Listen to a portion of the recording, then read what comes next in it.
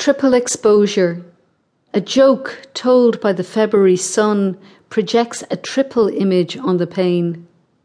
Three outlines which become divergent take on traits I've seen before.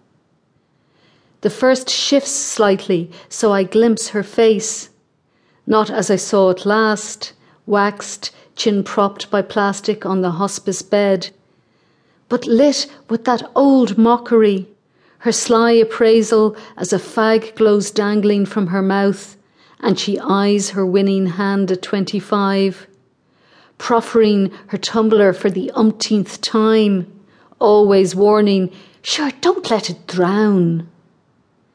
The second comes to view, the outline harder as she sits, limbs steeled and held erect by 100 years and more of making do. Sardonic in repose, her lips will soften to recount the latest news of some relation. Small eyes grey with irony, even after cataracts have left her without sight. She never takes a drop, tells how once a sip of sherry robbed her of her breath. The last one waits until I notice her.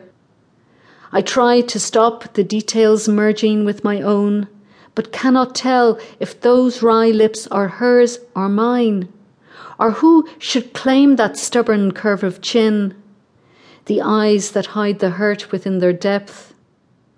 She slips away, fades into the familiar as light changes once again, leaving a film of dust to blur the pain.